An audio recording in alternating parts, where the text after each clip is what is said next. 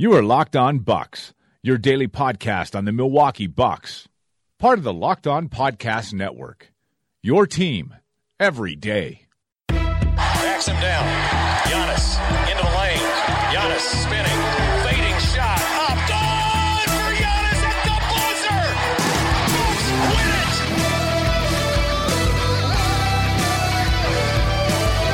We may be young, but we believe on the future. Bucks win it. We may be young, but we believe on the future. Bucks win it.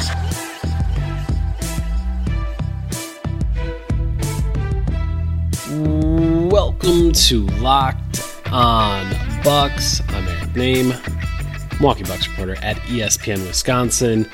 ESPN Rhinelander, I think, showing up tonight. I was trying to think of which one I was supposed to hit, but I think I'm repping ESPN Rhinelander tonight. So that is my ESPN affiliate for the evening.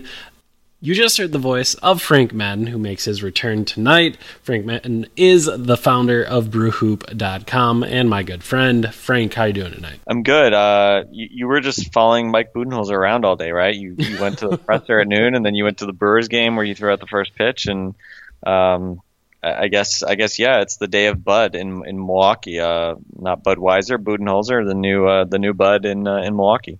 You asked an important question yesterday on Sunday, because during my show on ESPN Wisconsin on Sunday mornings, my producer Steve used the term booty, as in Budenholzer, and that was popularized by Steve the Homer True at our station, because he always talks about Brian Gutekunst, the Packers' new GM, as Goody. That's a nickname that has been popular for him. So he's trying to get Booty to catch on, and I tell him every time it makes me really uncomfortable, and I'd prefer if we didn't. But just so you know, Booty is what he's trying to get going here. So you question the spelling of Budey and what that was supposed to say. Booty is your answer. Okay, so when you guys get him on the phone for a spot, it's going to be the booty call, is what you're saying. Correct. Okay. We will be making booty calls if he is interested in joining the station. But now that I've said booty call, I would assume that he's not interested. All right. So obviously Mike Budenholzer's introductory press conference today. And when I first asked you, like, oh, did you get to see it and all that? And we talked about it and, like, what are your takeaways? And you're like, well, it's a press conference. And yes, I do know it is a press conference, and there's going to be, I think, a certain amount of nothingness said in any of those introductory press conferences, because that's just kind of, to me, kind of how all those things go. Like, if you're officially in those situations, you're going to find a way to, say nice things, but for the most part, focus on platitudes and not really saying a whole lot. But I guess, where did your head go when you listened to that and kind of looked at all of the things that got tweeted out and said and all of that? Where was your head at after the Mike Budenholzer introductory press conference? Yeah, I think for background, some of the some insight into how you and I kind of interact on a day-to-day basis. You had texted me yesterday when I had to unfortunately bail because I just had too much stuff to do last night between putting babies to sleep and giving babies baths and getting ready to leave for a work trip. By the way, my mom texted me this morning and asked, "Is everything okay with Kate and Matilda, my wife and daughter?" And I was like, yes, things are fine. She was like, oh, because Eric said, I was like, oh, I guess it was a joke that Eric made on the podcast this morning. I hadn't even had a chance to listen to it. Oh, no. But my parents were listening. So anyway, Mom and Dad, thanks for your concern. But we had texted yesterday anyway, and you had asked, were there any kind of burning questions? And, I was just like, oh, geez. Because, we've talked about this off air, obviously, like, well, what do you try to get out of an intro press conference? And, it's kind of hard because it's like, well, you kind of obviously want to get first impressions. What that he's not going to say that he has figured out how the Bucks are going to play defense, or, getting into like, what's your pick and roll coverage going to be and all that stuff. You're not going to get that answer necessarily, but I thought the just general there were kind of two points where he really seemed to zoom in on defense and, seemed to, when he talked about the high potential and the high ceiling and the room for improvement of the team defensively. I mean, it's something that we've obviously talked about a lot in the context of the Bucks just really falling short of their potential defensively. And I thought that was interesting. He referenced that as being something that came up, during, I think, the interviews, and that being just like a big topic for him going forward. And obviously light on really substance about how they're going to go about reaching that potential. He did kind of, I think, at one point talk a bit about, and I forget if I don't know if it was even in the presser day, maybe it was like one of the side conversations or something, but he did talk specifically. I think I may have seen it in the Journal Sentinel. He kind of rattled off, different guys being good defenders and, kind of like talent wise seeing a lot of potential and not, not seeing why this team can't defend at a high level. Now he referenced, Bledsoe and Brogdon, who obviously have had some distinct issues at various points defensively as well. But again, I think you go in with, looking at the talent here defensively and offensively, but defensively certainly, and you say, well, why not? Eric Bledsoe challenge to a guy like that who's got lots of defensive tools. Why can't you defend at a high level over 82 games and then in the playoffs as well?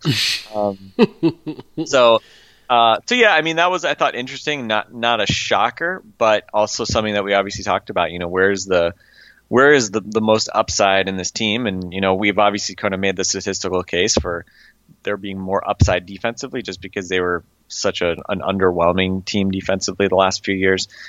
So again, I thought that was, something that stood out. I don't know if it was a shocker. I don't know if I have any killer insight, but I think Mike Budenholzer, I definitely got the impression that Mike Budenholzer believes this team can be a much, much better defensive team and that they have the tools and the players to be very good. And obviously you don't have to sell us on that idea.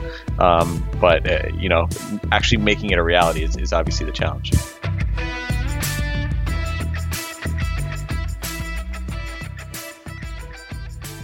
Well, you know what? Let's listen to that clip right now. And you're right, it was not a part of the press conference. It was a part of our smaller print media and radio scrum that we were able to have with Mike Budenholzer after the press conference. So let's listen to that right now. I mean, I think, if you just look at, some of the individuals and if you want to just single out a few of them, Giannis, I think what Giannis can do defensively, the uniqueness of him, it's on that end of the court that I think the potential for him to be an elite defender is obvious, I think, to everybody, but especially me.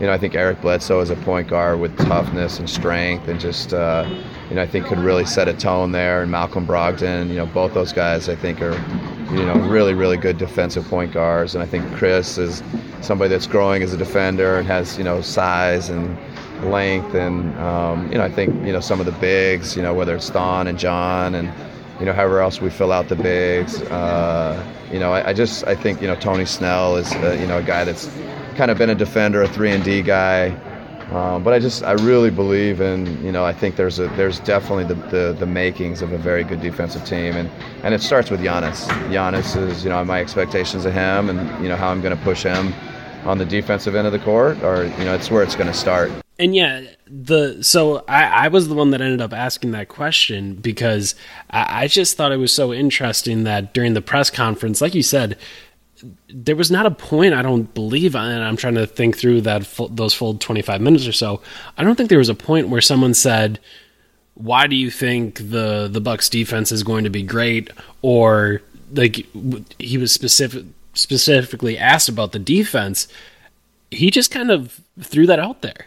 And to me, it just said so much that he was kind of, that's where his head went. And I mean, when you look at what he did in Atlanta, I think it makes sense, right? Like he had top defenses much more regularly than he had top offenses. So I do think, maybe there's some thought that, Budenholzer is more of an offensive guy than a defensive guy, but I think the opposite is true. I think he is a defense guy first. So to me, it wasn't necessarily all that shocking or surprising to hear him kind of hammer in on the defense, but just that he was so strong in saying that, if you look at the potential of this team, the potential is on the defensive side of the basketball. And I think both of us would obviously agree with that. I mean, we talked about before this past season that, if Jason Kidd can't get a top 10 defense out of this roster, he just can't figure it out defensively. Like, he just doesn't understand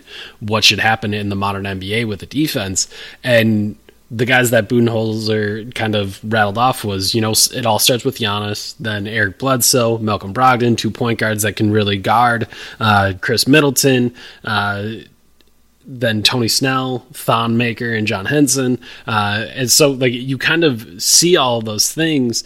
And these are larger points that both you and I have talked about on the podcast, that this is a Bucks team and a Bucks roster that should absolutely be a top 10 defense. But what I thought was really interesting, and it kind of goes in line with the quote I had the other week about Al Horford, and it was one of the days you were gone. I don't know if you got to hear that one, but it was a Kevin Arnovitz kind of anecdote from a recent Low Post where he talked about how Al Horford was talking about it was during his time in Atlanta, and he had said that Mike Budenholzer gave him the chance to make reads defensively, and Arnovitz was like, wait, what, dude? Like, you get to make a read defensively? Like, aren't you just reacting? Normally you think about reads on the offensive end.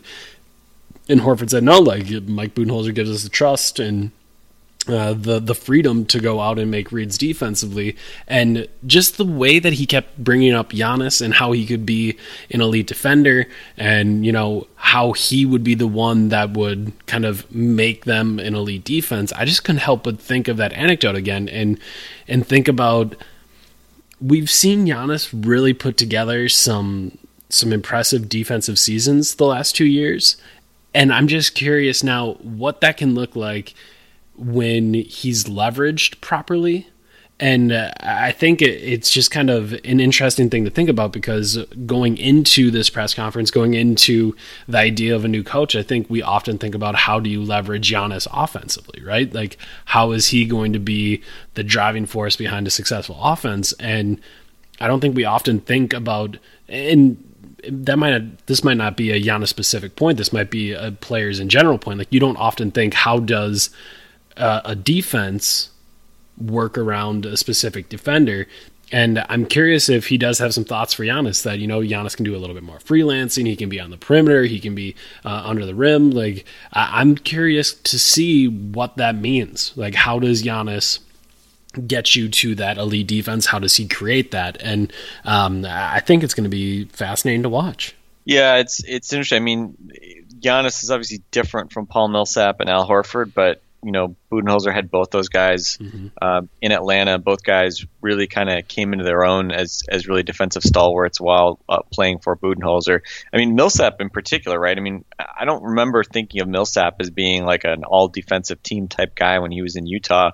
And he obviously really rose to prominence, really found himself as an all-star caliber player, an all-defensive team caliber player under Budenholzer. So again, I mean, adaptability, I think, you podcasted about it yesterday.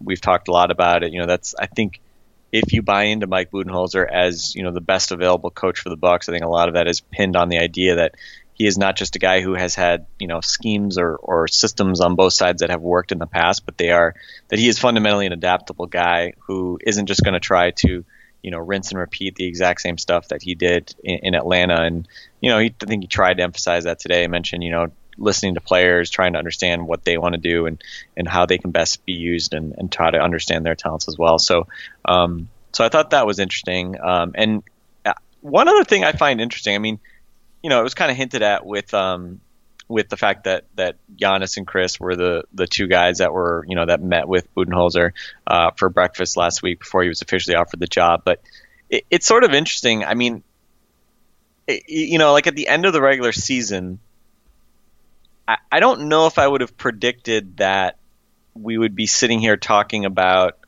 Giannis and Middleton in such a close pairing. As not that people are saying Chris Middleton is as good as Giannis or something like that, but sort of this like newfound presumption over the past week that like, you know, or not just last week, but over the last few weeks, I mean, really starting with Middleton's playoff performance, it seems like we've really kind of turned the corner back into Chris Middleton is like an essential part of this franchise.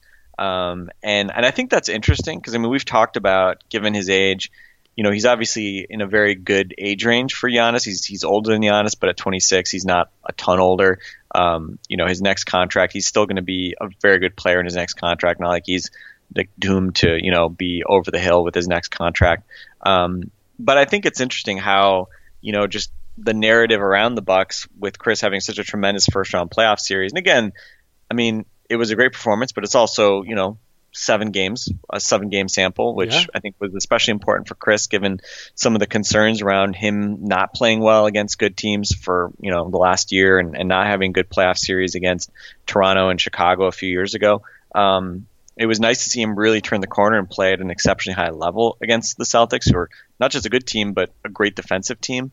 And it's interesting how that, I don't know. I mean, do you also pick up on that? I mean, it seems like there's this sort of general groundswell of Chris Middleton is Giannis's, you know, second guy right now. And not to say that people view Chris as like a superstar all of a sudden, but it is interesting that it just seems like whether it's Budenholzer, whether it's, you know, just sort of coverage around how Budenholzer was hired and Chris and Giannis both, you know, being part of those initial conversations, it does seem like we are entering a I don't know what the term would be, but certainly a renewed confidence level in Chris Middleton.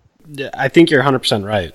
I think we're at a spot where there was a number of questions, and I think any time that, you know, you or I would talk about how good of a season Chris Middleton is having, or, you know, Ben Golliver, who always is kind of the resident Chris Middleton defender in the national NBA media circuit. Anytime those things kind of happened and you talked about Chris Middleton's place among shooting guards around the league or wing players around the league, it would always be, yeah, but, and that but could be anything, right? Like that but could be, he doesn't show up in big games, but he is, you know, never a number one, or, you know, he's only a nice number 3, like whatever it may be. There was always that but, and there was always, I think, ways to argue around it. And I think what's interesting is we've seen what a small sample size of a playoff series can do for the perception of a player, and we've been fooled by it many times. Playoff Henson is a thing that exists. And is a thing that we talk about, or at least past tense, it existed. Yes. Yeah, like it's something that we talked about, and that's the reason why he has the contract that he does today. That still weighs down this Bucks team, and it was a contract that was signed after he had a good playoff series against Pau Gasol and Joakim Noah, and both of those players were injured at the time, and he was able to, you know, find a way to be effective against those guys. And I guess it is just kind of funny to me, because if anyone knows the perils of putting a ton of faith into a playoff series, it should be Bucks fans. And the other flip side of it is, in my mind, it's like, thank God. Like, we finally reached a point where people can just accept that Chris Middleton is good, and we don't have to have a huge argument about it every single time. But, you know, those concerns were real in the first, 50 games of the season, certainly before the All-Star break, that, you know, his splits against bad teams, good teams, and great teams, like when you split it up like that, there was always the concern against good teams that he wasn't showing up. And I just, like, what he did in that playoff series, I don't know if that's all that sustainable, because he shot 60% from the field. So I don't know. You're 100% right. Like, his standing and his profile has totally changed, and it is largely because of a strong playoff series. And I think that's something that it's always necessary to question and always necessary to wonder just how real it is. But at the same time, he was really good during the regular season too. So I don't know. It is something I'm struggling with right now. Yeah, and I don't know if there was a lot of other talk about players other than really Giannis, and there was a lot of Giannis talk and a lot of, Giannis admiration talk. Can I tell you how refreshing that is? Because for the last 2 years, anytime you would bring up Giannis, it would be 2 sentences of, yeah, Giannis is very good, and then, but it's really about this team and how well they've been able to play, and really when Giannis is going, it's because the ball is moving and all of his teammates are doing so well, and it's just like, no, it's not. It's Giannis. Like, can you just please talk about Giannis? Someone on the coaching staff. So, thank you, Mike Budenholzer. And I know this is an introductory press conference, so this might change going forward, but man, even for a day, it was just refreshing to ask a question about Giannis and actually have Giannis talked about.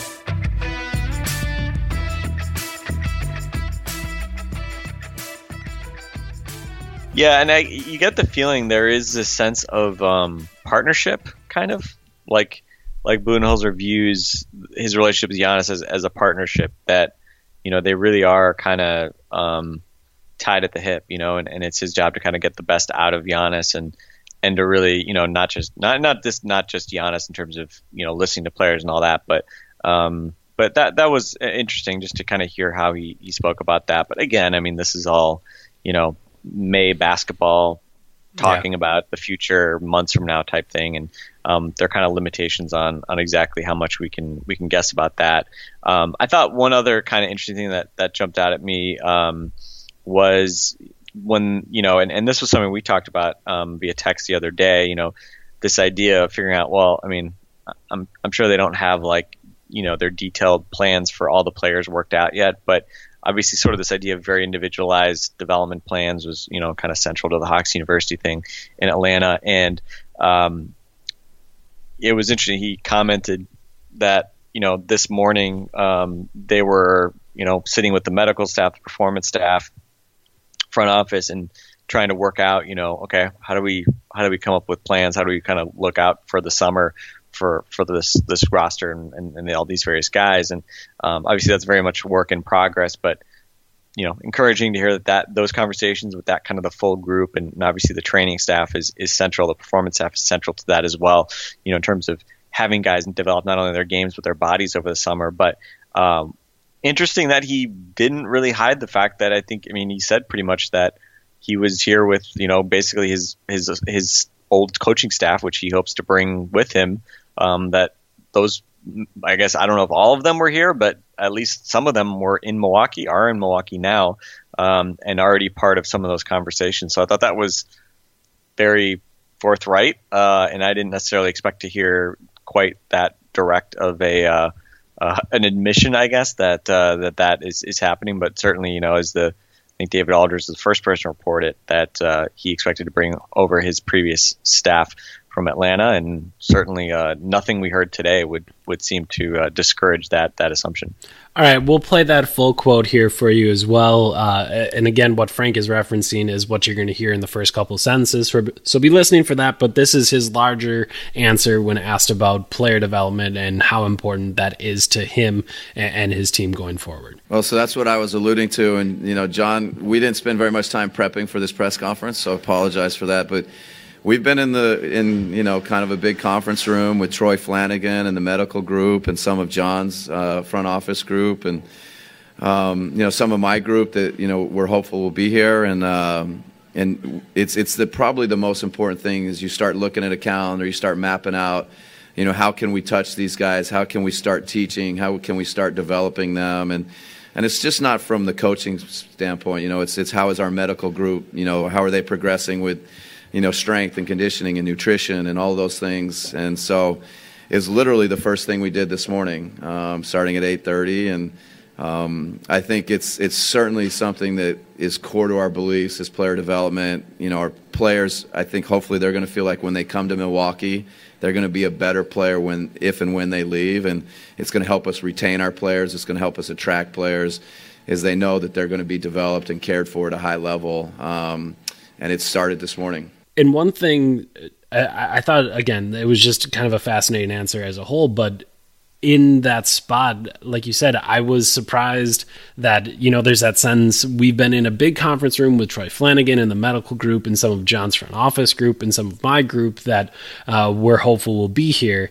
And it was just surprising that, again, that they would be here. And I know we asked Budenholzer when we had a smaller, again, kind of breakout group, we had a chance to ask him, what do you think is the timeline and how do you think all this will work? And he said, I'm going to give you the typical coach answer. I would say, I hope it happens tomorrow and everything's ready to go and our coaching staff is ready, but I know that it'll take some time and you have to figure out exactly how all of it will work. So I thought that was interesting. And also I had asked if he anticipates retaining any of the current assistant coaches, and he said that he's going to be more than happy to sit down with any of those assistant coaches and talk to them and kind of pick their brains and kind of see where it is at. And I am very curious if you are bringing a full coaching staff along with you. Well, I don't know if there's a ton of spots left for other guys, and I am curious kind of how the organization views this, because I would think for the most part we saw how in a number of situations how toxic that the Jason Kidd coaching staff was, that there was legitimate problems between players and coaches, and there was some problems with motivation and some of those things. So I am curious if, again, you can have those conversations and pick their brains, and then in the end you can say, okay, well, we're not going to bring you back. We have our guys, and those are the guys that we believe in. So I think that's really interesting to watch, but also in that answer specifically, it was interesting to me because the question I'd asked was about player development and how you try to get everything ready. You're a little bit behind. How do you try to get these individual plans ready for guys when you don't know if they're going to be in town, how you'll get in touch with them, and how you'll make sure that all of this works out. And why that's interesting is because I think one of the assistant coaches that people think most about is Sean Sweeney, because he's been Giannis's kind of personal player development guy. I think that might be the way to say it. And obviously we've talked about his defense and him being the defensive coordinator for the team, but that, I would say that job has kind of lost some importance, and the idea that Giannis's guy is the more important role. So I think it's interesting now to think about the Hawks. That Hawks University. It was a huge idea, and the idea that Mike Budenholzer is great at player development. And when I asked that question, it really did feel like he was excited to answer it. And he talked about how, in that answer you just heard, that was the first thing they talked about when they started meeting today. Like, that was the first thing, figuring out player development. So if you are a player development guru and you are, as a staff, very confident in your skills as player development people, I mean, I think it'd be pretty hard to say, Giannis has a good relationship with this guy, so let's keep him around. Like, that's your best player. I would think you want your best player development people with him. And if you still want to have the idea of Giannis having a personal coach that's going to go everywhere with him, I would think you want it to be your guy. Yeah, it would be pretty weird, I think, if they just kept, especially just given the way that the last regime and everything kind of around it. It's not like Sweeney was just like a development guy on the side who worked with Giannis. I mean, he was also obviously the guy who was, behind the defense, and there's just a lot there. So again, I guess it'll be interesting to see kind of what the ultimate sort of takeaway is, but stay tuned. Obviously, it seems like the one likely assumption is that we'll see, Darvin Ham and company coming over from Atlanta, and I guess we'll stay tuned there. Anything else that kind of, I don't know, jumped out at you either from the primary press conference coverage? I'm guessing at least some of our audience has heard, or some of the stuff you guys did offline?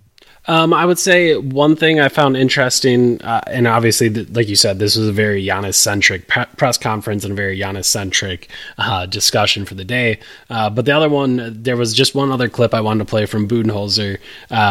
He was asked by Gennaro Armas of the Associated Press, what was it actually like coaching against Giannis? What did that feel like? And I just thought his reaction was perfect. It was miserable to coach against him, and I'm so happy to be, I'm going to say 34's on my team. That's really cool. No, I mean, he's a nightmare to coach against, and, to game plan and figure out, can you keep him away from the basket? Can you keep him out of the paint? I think defensively, the things he does is, pretty unique, and keeping him away from actions, and he's a winner. He's a competitor. So I think to coach him, we've been talking about it all morning. I couldn't be more excited about coaching him. What I thought was so funny was that he says, it was miserable to coach against him, and, I'm so happy, and now I'm going to say during games, 34's on my team. And then he did the strangest thing. He kind of popped in a little Valley Girl, and he was like, 34 is on my team? That's, really cool. And I just kind of thought that summed up the day where, he was asked questions about Giannis, and you could tell that, that's not that this is surprising. This is something that we talked about before all of this got started, but, that's... if it's not reason number one, it's certainly very near the top of the list of reasons why you want to take this job in Milwaukee. Giannis Antetokounmpo getting to be his coach as he hits his prime. I feel like any coach would kind of salivate at that opportunity, and it certainly seemed like Budenholzer knew just how excited he was and how lucky he felt getting to be the guy that got that opportunity. So that was the last Budenholzer cut I wanted to have. And then we didn't hear much from Jon Horst during the press conference, but we did get, kind of a little time in those breakaway groups to discuss with him just some other general things about the interview process and stuff like that. One thing, and this isn't a very good clip, so I'll just say it. I had asked, sometimes in these processes or in these processes, you'll see if you're interviewing someone's assistant or you're interviewing someone from a different organization, you have to ask for permission. And there will be times where permission is not granted for one reason or another.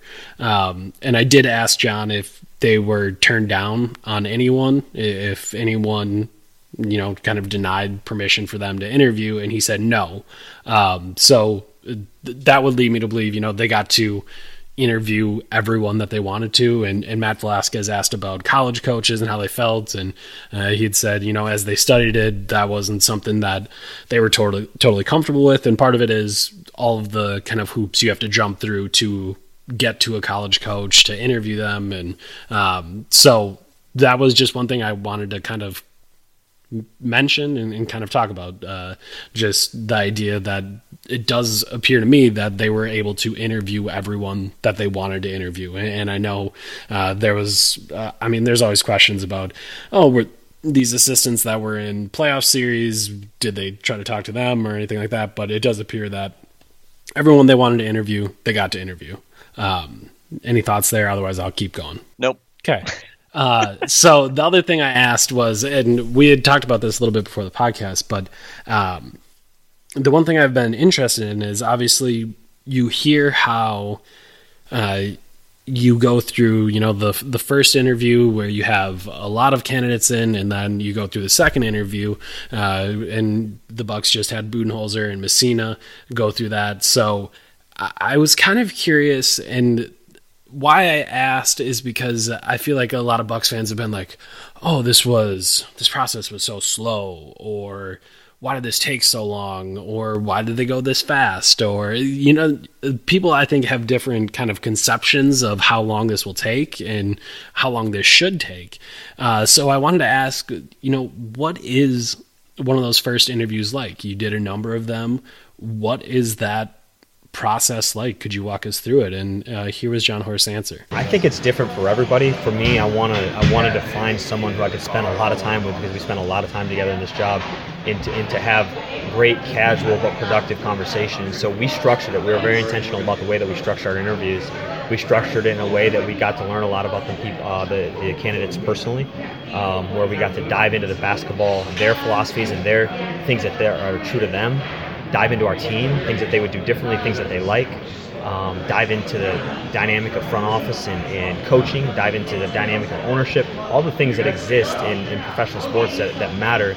We built out a day where we could dive through all that stuff, and as long as it took, we did it. And one of the things that was great about Bud is, one of the many things is, that's a long process and a lot of conversation, but it never felt like that. I mean, it was just an enjoyable time, the entire period of time. We were all tired at the end of it, but I think we all enjoyed it, him included. Why I find this interesting is just because, I mean, like I said, I think a lot of people thought this was kind of a slow process, but when you get to hear from John's perspective, you know, what he's after in those situations, I think it kind of made sense to me why there might only be one interview a day, right? Like we were kind of, as this was getting reported, we were hearing, you know, just one interview, and in my head, you know, you're kind of thinking through, well, maybe you could do two a day, you know, one in the morning, one in the afternoon, and you get these guys through quickly, and you know, you hammer out the stuff you need to hammer out. But it did seem to me like a much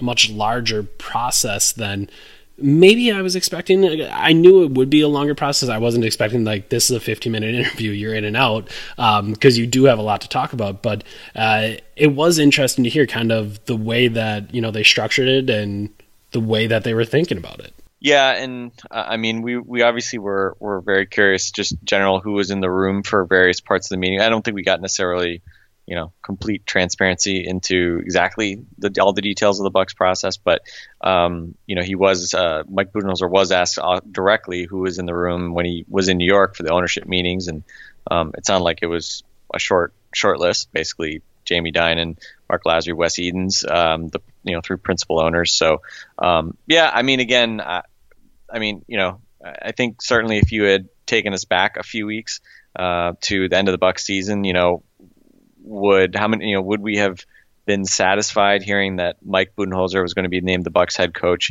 you know, on officially, I guess, what was it, Friday, May 18th? So we both said it was going to take longer than it did. Yeah.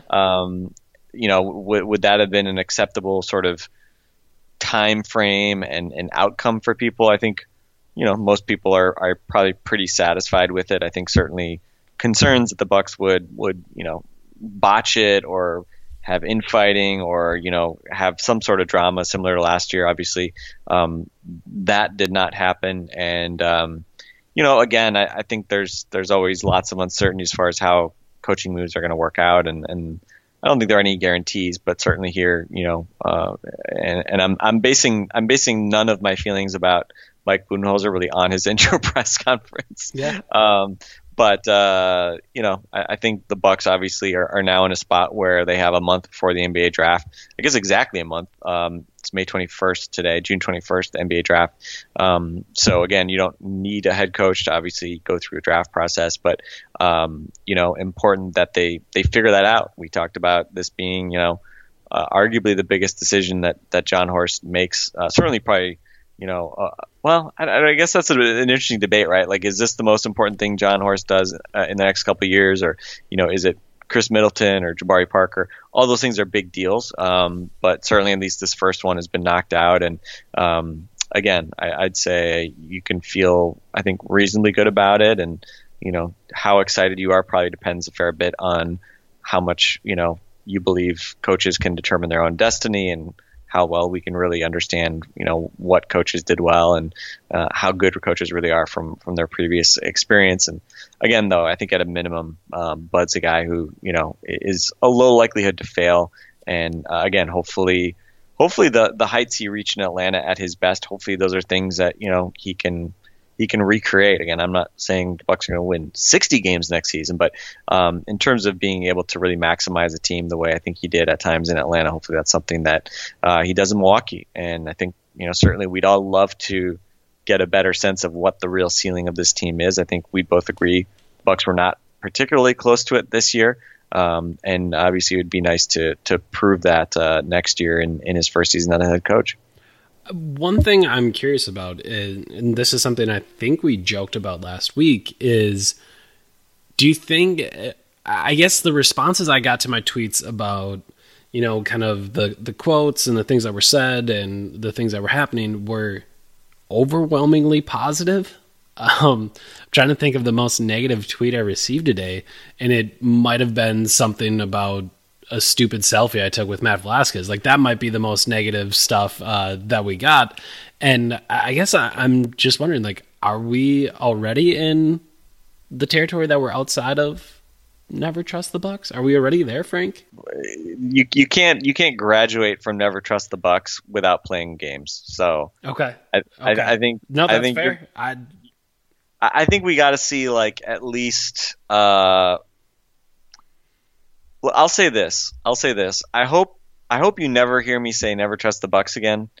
But I feel like to truly retire never trust the Bucks. Playoff series, you got to win one. I feel like that was Okay. kind of my thing. At the very least, we need like half a season of like really good play to feel like like we've kind of graduated from a lot of the nonsense that we've seen over the last few years. So I this doesn't mean I'm going to keep saying it, but to officially retire it, to put the banner up in the Locked On Bucks arena that says "Never trust the Bucks" as it being retired and never being used again. I think we're going to need to see a lot more. Okay, I think that's fair. I was just curious because, man, I can't remember the day that I've had such overwhelmingly positive feedback to things Bucks related. So that was kind of an interesting change for me. I'll have to see if I can get used to that. I think that's going to be it for us for today. I'm curious what you guys thought was interesting about the press conference. Maybe there was some things that we didn't highlight that you want to hear. So if there was, be sure to tweet at us. Let us know at Locked On Bucks or at Eric_Name or at FMaddenNBA. And we can kind of hit on some of that tomorrow. But those were the things that stuck out to us, and I'll be curious to hear if those were the same things that stuck out to all of you. For Frank Madden, I'm Eric Name. This has been Locked On Bucks. We'll talk to you tomorrow.